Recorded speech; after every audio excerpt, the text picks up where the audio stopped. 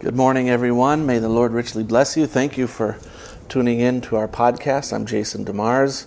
And if you have any questions, prayer requests, or testimonies, please let me know. You can contact me at jasondemars.com. We're going to continue on to Ephesians part 19. We're at the end of chapter 5, continuing to speak about husbands and wives. Verse 28. So Paul, in verse 26 and 27, begins to speak about a prophecy that Christ would present to himself a glorious church without spot or wrinkle, and that it would be through the washing of water by the word. And then 28, he goes back to the practical portion of how to live with our wives. So ought men to love their wives as their own bodies. He that loveth his wife loveth himself. Men ought, it's a commandment. Men must love their wives as their own bodies. So if we think about that for a minute, to love your wife as your own body, it means that she's a part of you. So you will treat her the way you treat your body. You take care of your body, you protect your body, you feed your body, you wash your body, you clothe your body, you put on gloves to protect your hands, which is part of your body. When you're working, you put on sunglasses to protect your eyes. When you're out in the sun, you put on sunblock. You do the things necessary to take care of yourself, of your own body, to protect yourself. He's saying, men, you should treat your wife precisely the same way that you treat yourself. So this really, brothers, should be our mindset going into our marriage, going into dealing with our wife, the ups and downs, the frustrations, the needs that she has. Regard that as your own body. It's not just your body either. As I think about this, it's not just speaking of your wife's body, it's speaking of her heart, her mind, her soul. It's speaking of her entirety, not just providing for physical needs, but it's again, when you're struggling emotionally, you want someone to talk to. So be that person that your wife can talk to. When you feel like you're losing your mind and everything's going wrong, you want someone just to understand, to listen with you, to pray with you. Do that with your wife. Encourage her, build her up. Act as though you're responsible for her just as you're responsible for yourself. Love your wife as your own self, as your own body.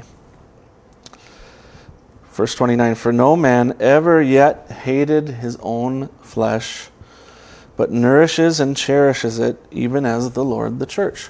Christ treats us as his own body, for we are his own body. We need to treat our wives as our own body, just the way Christ treats the church as his own body.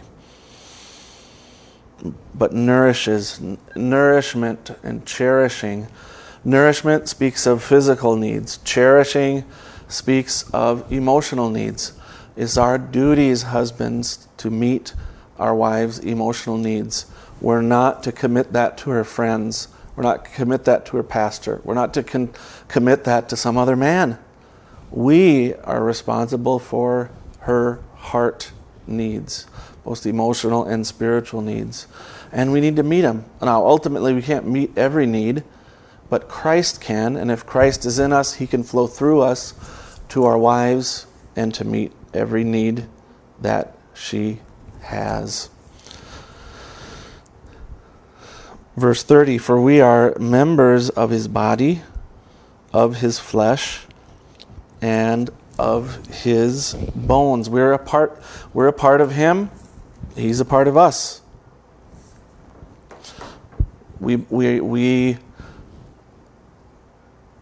We are an extension. He is the head. He's the mind. He's the director of everything, and we're his hands, his feet, his liver, his heart. his knees, his toes, his cells. We are that. We are his body. And so he takes care of us. So as husbands, we must do the same for our wives.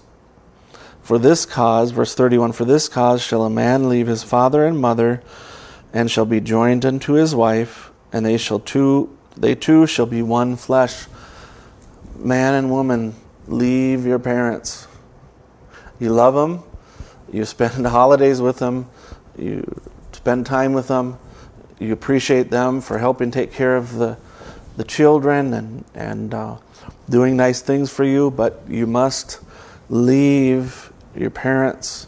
Man, you must leave your parents, their parenting, and you have to cleave to your wife to become one flesh. This isn't just talking about the sexual act. This is also talking about your position in life. You're forming a new unit. Mom and dad now have boundaries. Both have boundaries. This is a sacred relationship. We're creating a home. We're creating an atmosphere. And it's not God's will for anyone to come in and violate that and come in and try to take that over. They're to cleave and become one flesh, one life together.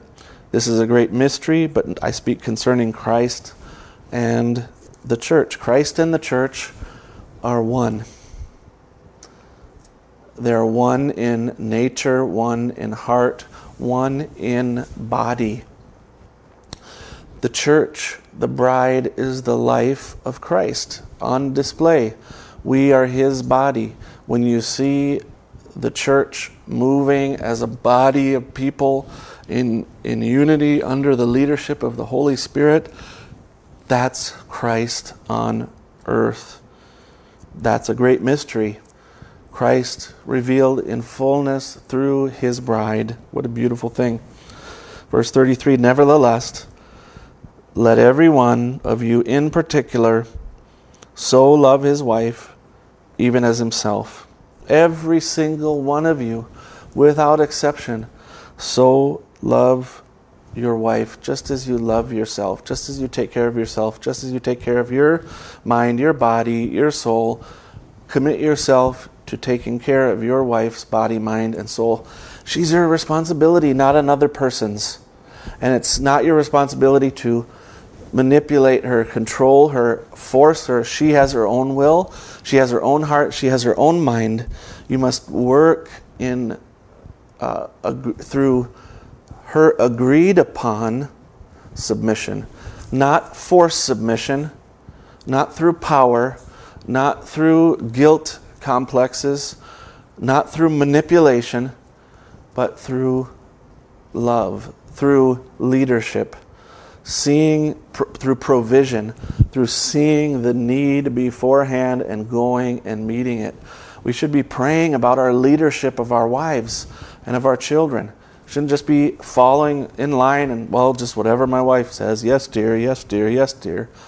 Nonsense. You're supposed to lead your wife. She's not supposed to lead you. You're supposed to lead her in love.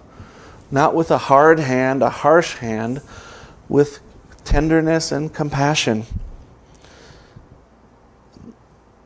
And the wife, see that she reverence her husband. Of course, if her husband is treating her in this manner, she will reverence her husband. If she's not being treated that way, of course she wouldn't have reverence for her husband.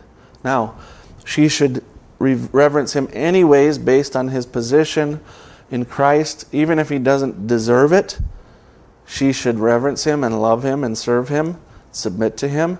And even if she doesn't deserve it, you, husband, should love her even as Christ loved the church. He loves us when we don't deserve it. We must love each other 100%. We don't sit and wait for the other person to meet our needs and then we love him. We meet the needs. We go above and beyond. And even if they don't respond and looks like they don't care, keep loving, keep giving out. That's how Christ did. Both husband and wife should do that. Reverence your husband there. It's beautiful. Well, we're going to close there. appreciate you listening in. If you would like to contact me with any questions, comments, or prayer requests, you can reach me at jasondemars.com. May the Lord richly bless you.